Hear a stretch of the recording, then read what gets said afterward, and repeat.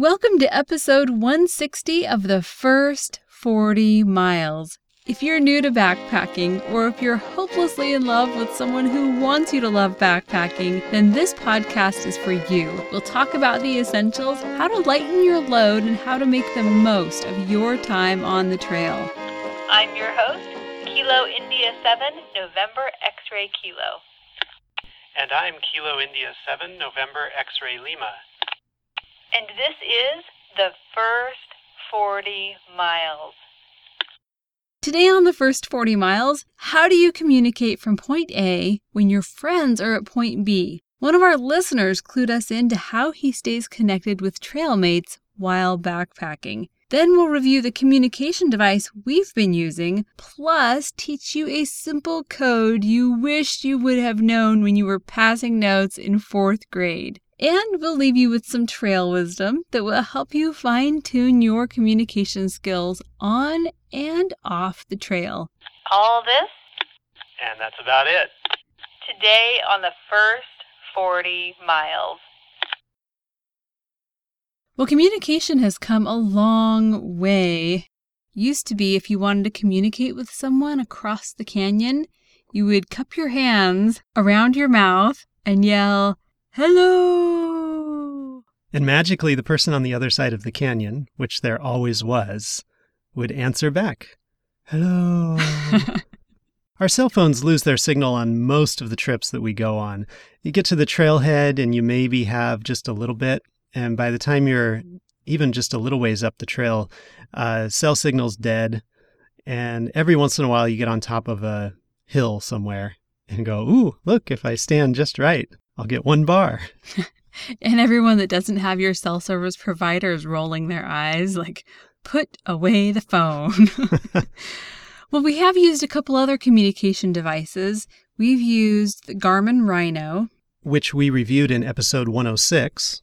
and then we've also used the GoTenna. Not the new GoTenna Mesh, but the classic GoTenna. The first product they put out, we reviewed that in episode 127.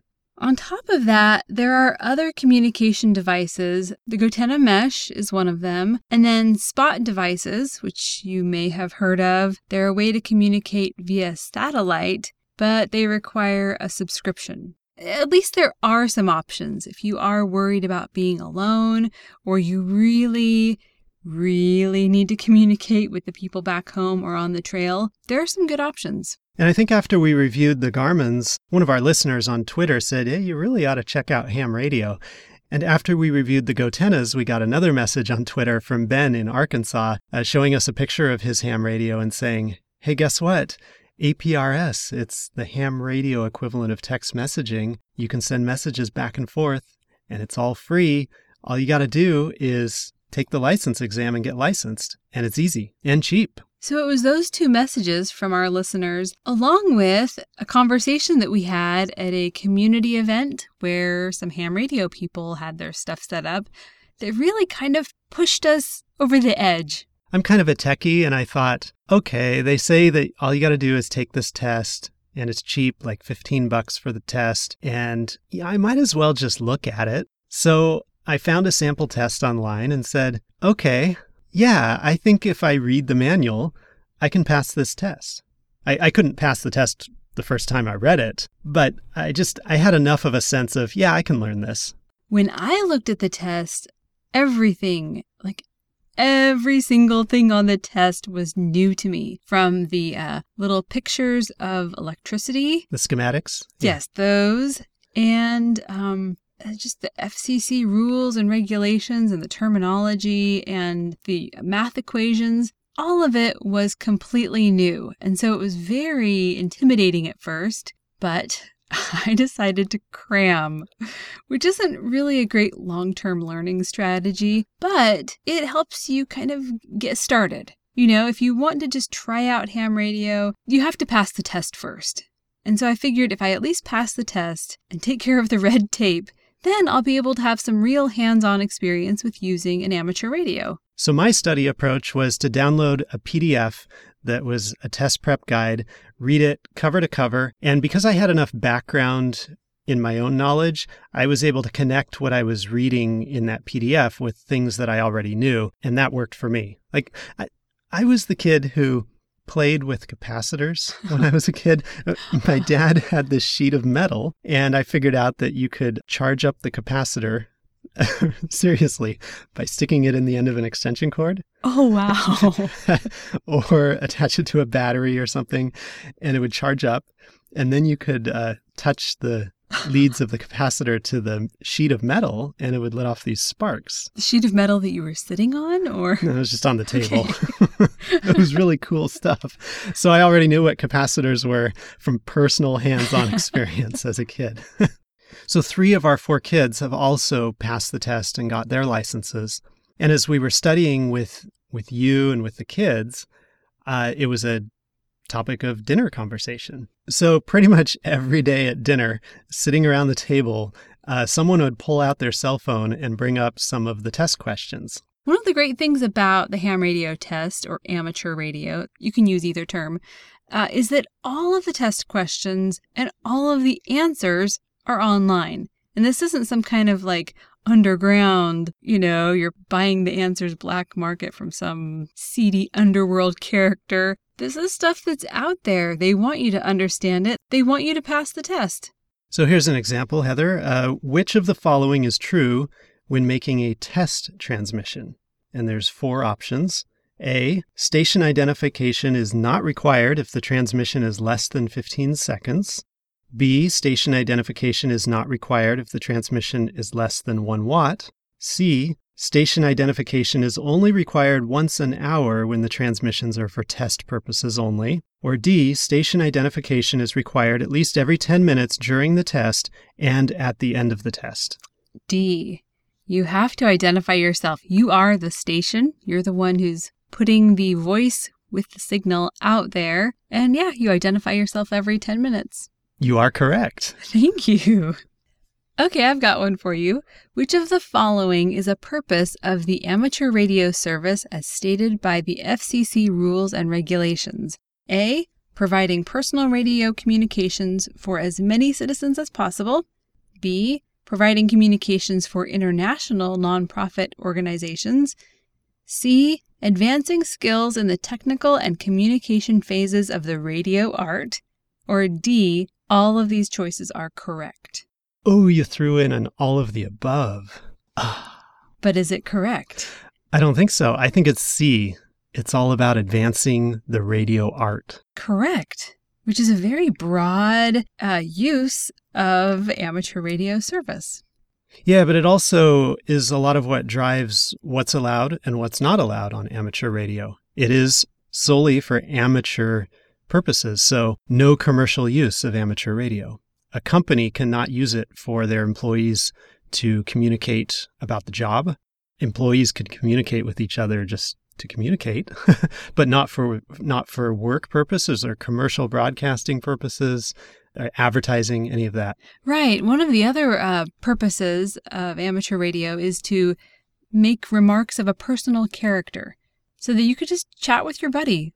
Just shoot the breeze. And that's a lot of what you hear on amateur radio is just people going back and forth, talking about what radio they have or, what's going on down in your county and, how's the weather, that kind of thing. It's all very light, very interesting conversation. I don't know. I don't know if I should say light because a lot of the things that I've heard about radios are very technical. People get into these little conversations about really nitpicky aspects of ham radio. Yeah, I guess that's the art, huh? That is the art, yes. So after a few weeks of test prep, we went online and we looked up the test locations. There's a website where you can look up upcoming tests. It'll tell you when and where to show up. So we went to this little town in our county where they conduct this ham radio test every month on a Saturday morning. And as we walked in, then there was a lady sitting there at a table where we paid her the $15 per person to take the test. We wanted the first basic test, which is the technician test. Now later, if we want, we could go back for the general test. And after that, we could go back for the extra or amateur extra test. In fact, we could have taken all 3 that day and it would have been just a flat $15 fee. Yeah. At least that's how it is in our area. So 35 questions. It doesn't really matter how many you get wrong as long as it's less than 10 and you pass. It's either pass or fail. You don't get a grade on this test. And so we all passed and went through and submitted our applications and waited 1 to 2 weeks. We did ours around the time of Memorial Day weekend, so we had to wait a little extra longer and kept checking the FCC website like every day. And all of a sudden, our names popped up on the FCC website and we were licensed. And while we were waiting for our licenses, we ordered our radios online, and those came, I think, like a day before we got our licenses. So we were super excited, and we turned on our radios for the first time. Channel mode. And we just hit transmit and talked to each other. Of course, we identified ourselves with our call signs and started talking and just kind of got used to it. Well, we also programmed our radios to hit repeaters in the area. And after we'd played around with just talking to each other for a little bit, I programmed some of the local area repeaters into our radios, and I tried my first transmission over a repeater. I keyed my radio and I said, KI7NXL. And I heard that little fuzzy thing which told me that I had hit the repeater. And then I heard...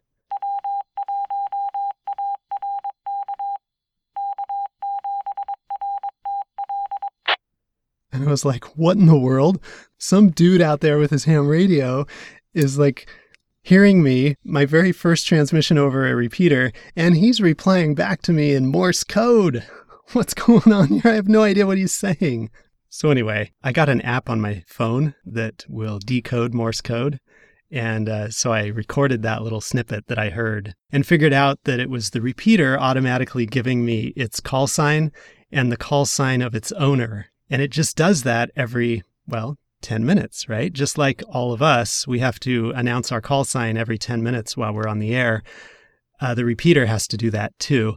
And I had activated the repeater after it hadn't been active for a little while, and it was just giving its call sign. But it kind of freaked me out at first.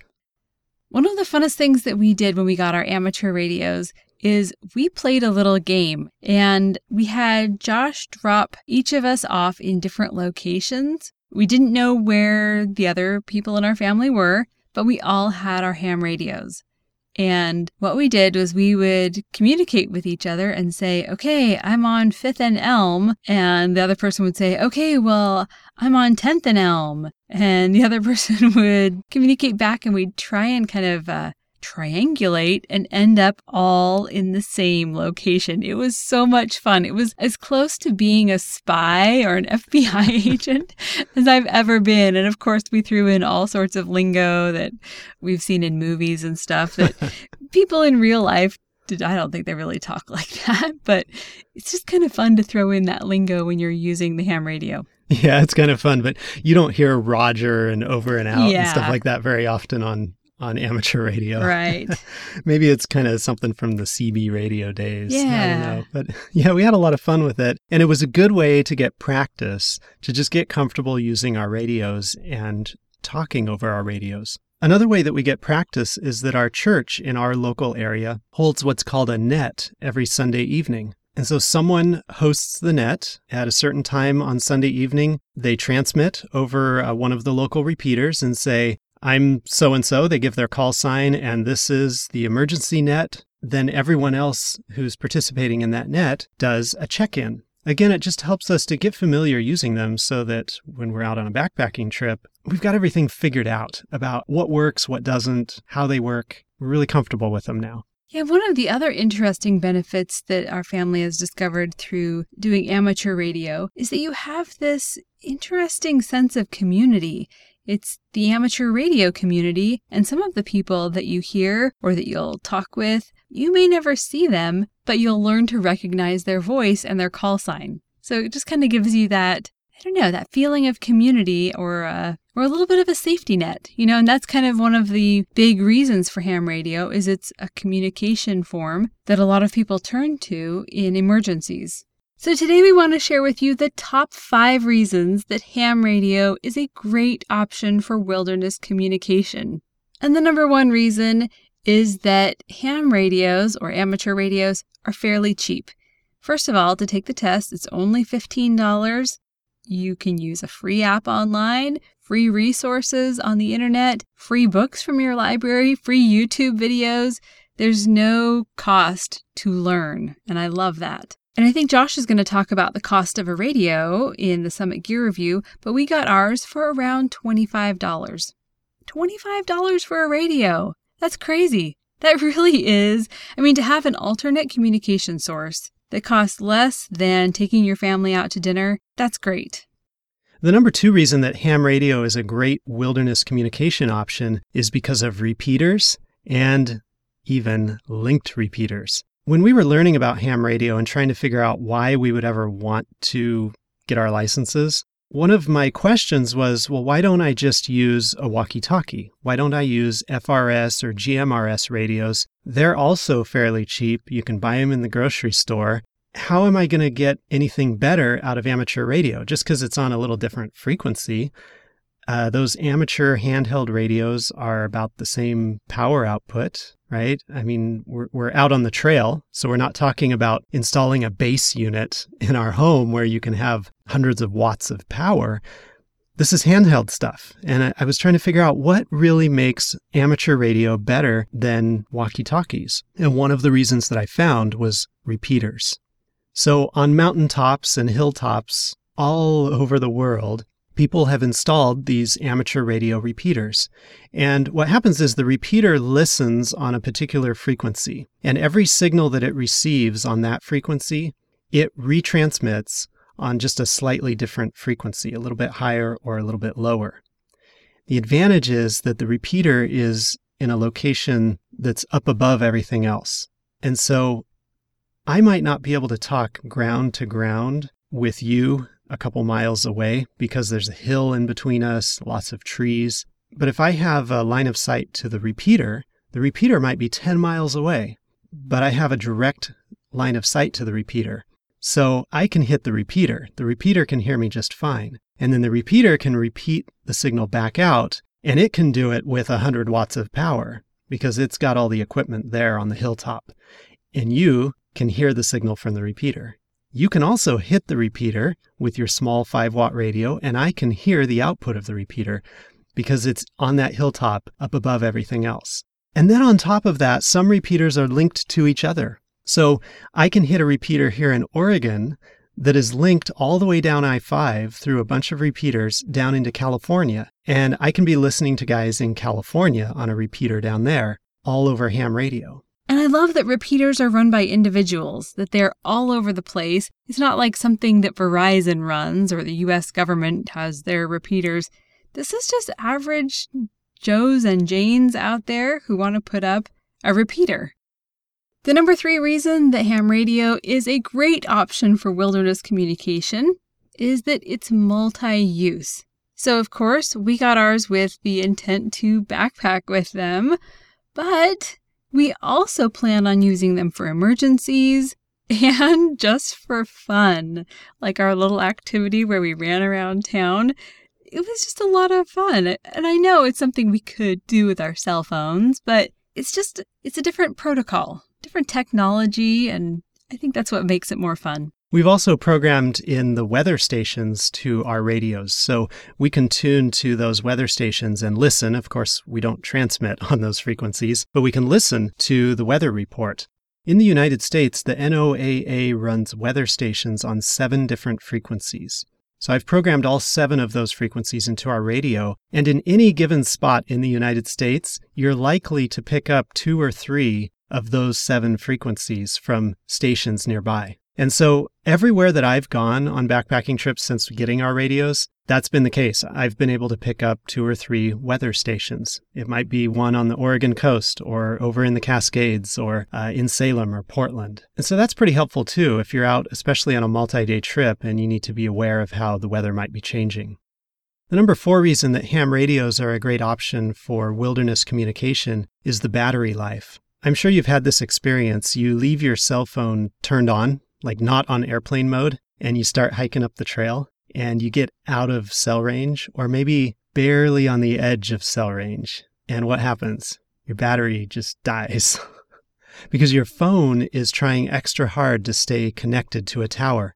Your phone is adaptive, so when you're really close to a cell tower, it transmits on very, very low power, like just milliwatts. But when your phone is right out at the edge of being able to hit a cell tower, then it has to bump up its wattage as high as it can. 1 or 2 watts is about as high as they go. And that'll run through your battery like nothing else, just trying to stay connected to a cell tower. So with ham radio, you don't have that problem because ham radios use very, very little power just being on, just monitoring. And they use only a little bit more power to receive a signal. So when someone actually transmits, your radio activates and you hear sound coming out of the speaker. That uses little power. And so radios only use a lot of power when they're actually transmitting. And so because of that, they can last a really long time. And the number 5 reason that ham radio is a great option for wilderness communication is the low weight of the radios. We're always talking about going as light as you can when you're backpacking. And the smallest ham radios only weigh a few ounces.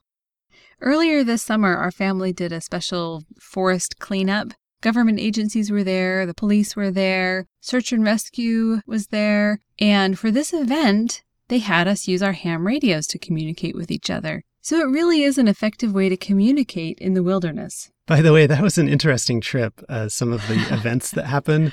So if you missed the story of that trip, head back to episode 145. Just go to thefirst40miles.com/145 and take a listen to that opening segment of the show. So now you know how to pass the test. We've sold you on the idea of ham radios for wilderness communication. You're probably wondering, what's next? You got to buy a radio.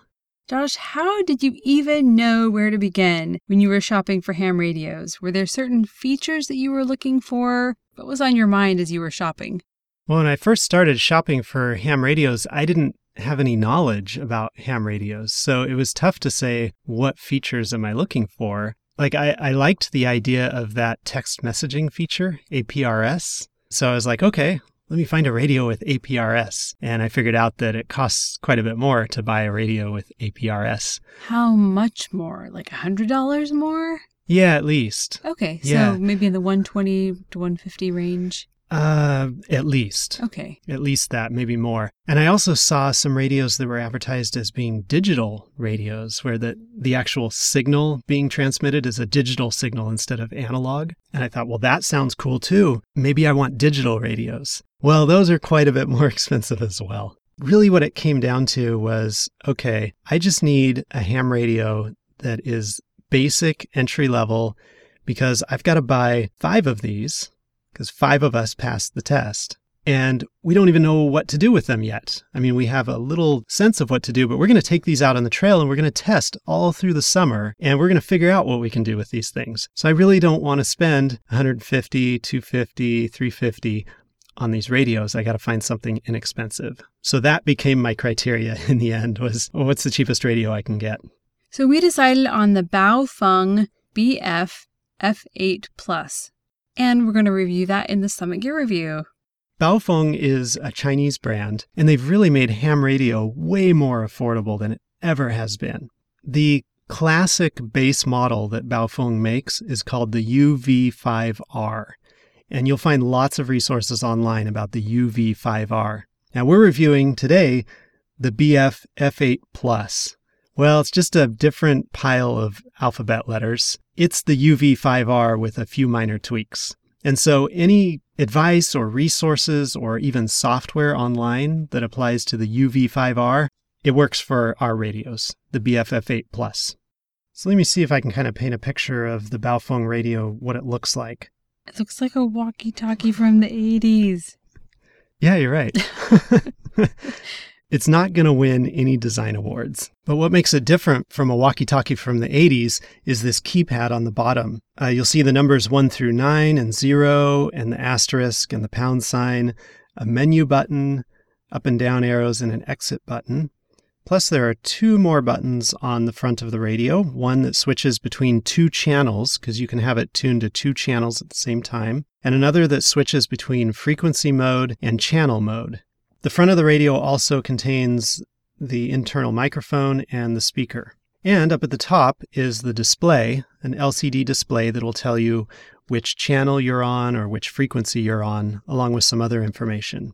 The top of the radio has the dial, which is both the switch and the volume control, and it also has a handy little LED flashlight. And of course, the antenna comes out of the top of the radio. On the right side is a couple of jacks for external speaker and mic, so you can go hands-free. And on the left side is the button that you actually push to talk, and that's what it's called, PTT, push to talk. Below that button is a button that will switch you to FM radio. And some of our kids have had fun turning on the radio while we're hiking. And sometimes we put up with that for a few minutes, and sometimes we don't. And there's a third button on the left side that turns that flashlight on and off. Or if you hold down that button, it turns on a siren. If you flip the radio on its back, you'll see the removable battery pack and the charging contacts where you can set it into the charger.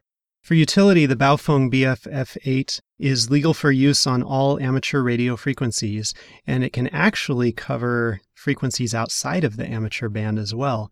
I've programmed in the FRS and GMRS frequencies as channels on our radios, and I've set them to be receive only because it's illegal to use amateur radio to transmit on FRS or GMRS. And that's because FRS and GMRS have regulated power output and regulated antenna designs. With amateur radio, you could put on your own antenna and you could amplify your output and blow everyone away with all that power. So amateur radios are not allowed to transmit on FRS or GMRS, but we can listen on those channels.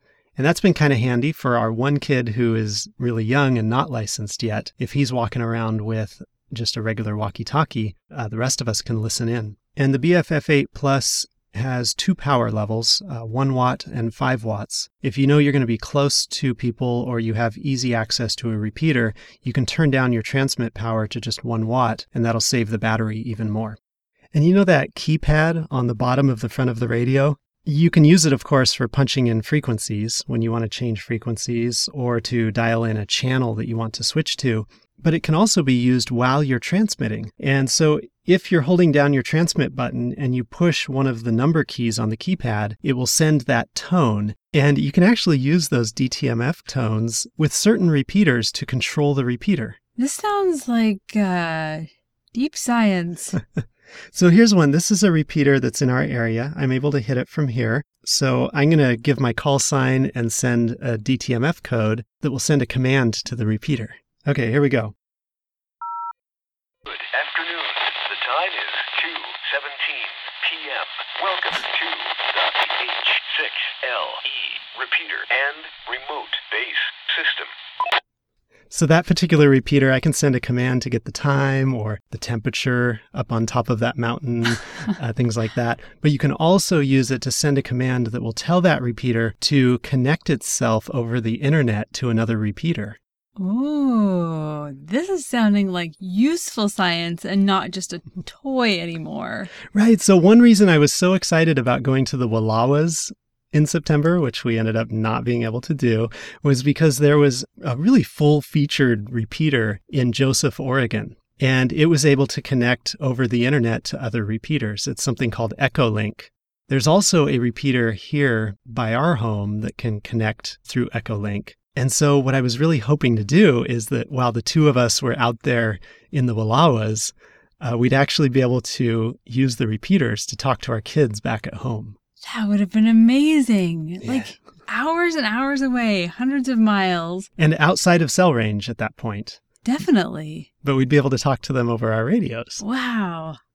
The BF-F8 Plus can watch 2 channels or 2 frequencies at a time. And we use this a lot on our trips where we'll watch a frequency that we have chosen together as a family that we'll all be on, plus a repeater that we think we can hit in that area. And so the radio will listen on both of those frequencies. And then if it picks up a signal on one or the other, then it'll open up and you'll hear what's coming over that frequency. On top of that, you can even have it on FM radio, and in the background, it'll be listening to the ham radio frequency, and it'll automatically switch back off of FM radio if it picks up a signal. And this is a really useful feature because you don't want to miss incoming messages. For mass, the Baofeng BF-F8 Plus weighs just 7 ounces. It's 2 inches wide, 4 inches tall, and about 1.25 inches deep. And the antenna that comes with the radio is 6.5 inches long. And it's semi-flexible, so we don't have to worry about the antennas getting broken in our packs. You can also unscrew the antenna and store it separately. Or replace it with another antenna. And that's one of the things about amateur radio compared to FRS or GMRS radios, is that you can put aftermarket antennas on the radio. You could even hook this radio up to an antenna that you stick way up in a tree, and you'll get an amazing boost in your transmit range. One of the things that people do for fun is something called Summit on the Air, SOTA. So they climb a peak somewhere, and then when they get to the top, they try to make contacts with their ham radio. Well, if they can bring a better antenna with them, it has to be something they can pack. Mm-hmm. You can't just drive a car to the top of the peak. That's not allowed by the rules. You have to travel a certain distance on foot to get to the top of the mountain. But if you've got a bigger antenna in your pack that you can string up on top of a tree on top of the mountain, then you get even better chance to make contacts with people. For maintenance, the Baofeng radio is rechargeable. It comes with its own recharging base, so it kind of stands up in the base. One thing I don't like is that it cannot be charged through a regular standard USB port. And when we take solar chargers or backup batteries on the trail, that's what everything does. Everything does USB, but our Baofeng radios don't. So that's a big downside. We have to make sure they're fully charged before the trip. We have to kind of watch our use of the radios, but like we said, they'll go days of regular use just having them on monitoring. In fact, sometimes our 13-year-old leaves his ham radio on just random places in the house. And every once in a while, we'll hear, and we're like, what? Must be the ham radio that's still on. And then a couple days later, we'll hear this low battery. And every minute or so, low battery until someone grabs it and sticks it in the charger. Also for maintenance, I wanted to mention that the Baofeng radios are not waterproof, so you've got to keep them protected from the rain.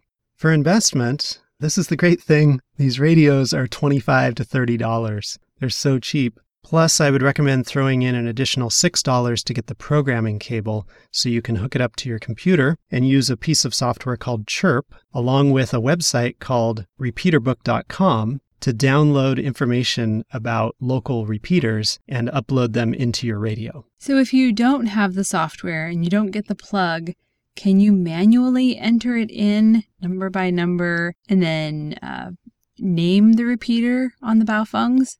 Yeah, you can do all of that through that keypad. And that's like back in the days when people had flip phones and had to send text messages using the keypad. The T9 method. Yeah, 3 pushes for C and 2 pushes for E. Yeah, it takes a long time. Okay, so you do recommend the Chirp software and the cable. Yeah, and the Chirp software is free, open source.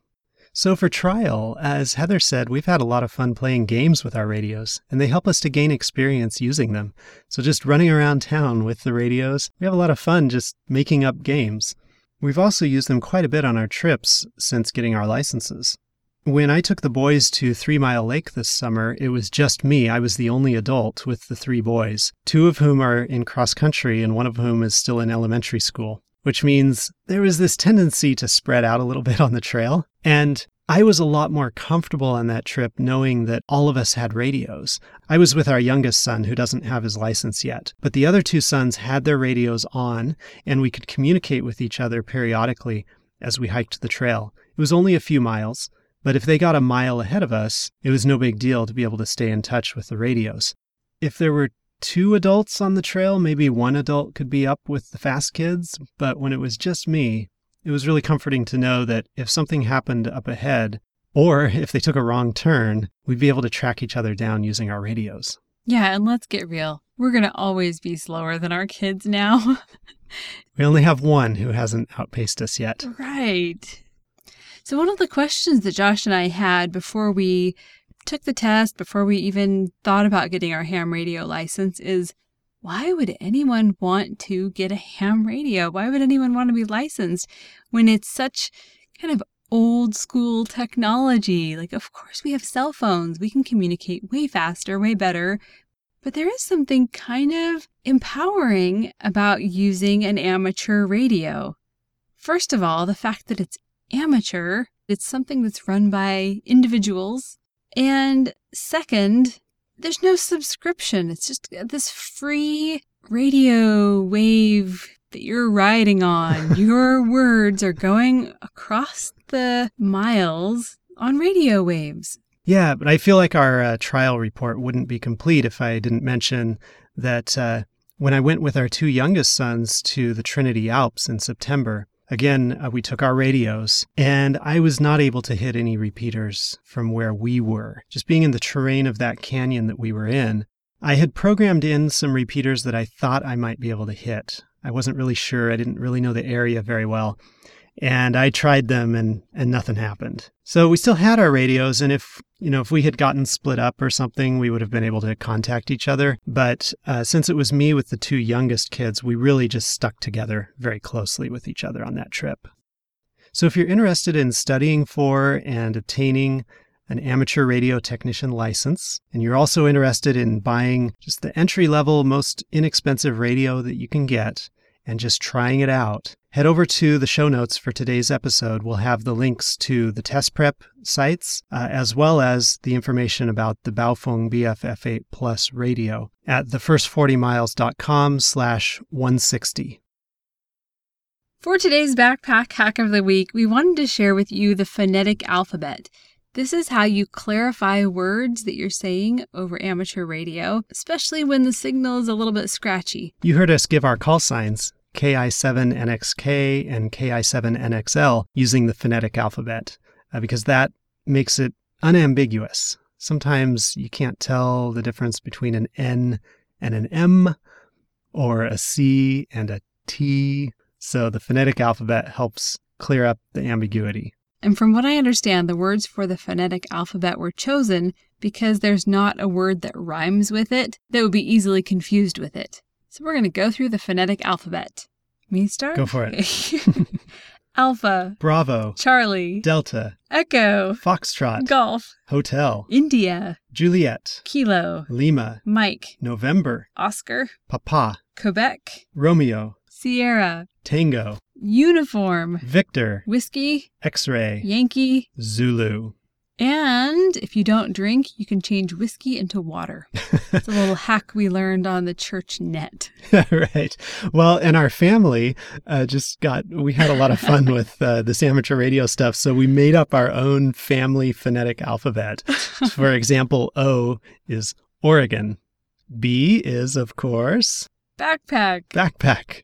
Oh, yeah. And X is zero because we love Zero shoes so much. And they start with an X. How's that for unambiguous? And we'll leave you today with a little trail wisdom from our good friend on the trail, Roy T. Bennett. He said, "Listen with curiosity, speak with honesty, act with integrity. The greatest problem with communication is we don't listen to understand. We listen to reply. When we listen with curiosity, we don't listen with the intent to reply. We listen for what's behind the words." That's it for today. Thank you for listening. Check out our new book, Trail Grazing, at thefirst40miles.com/shop. We'll see you next time on The First 40 Miles.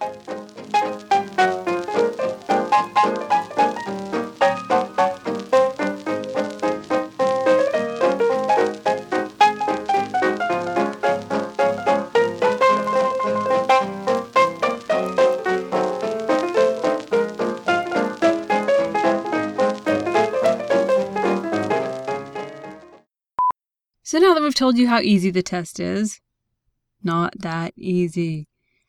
Super easy.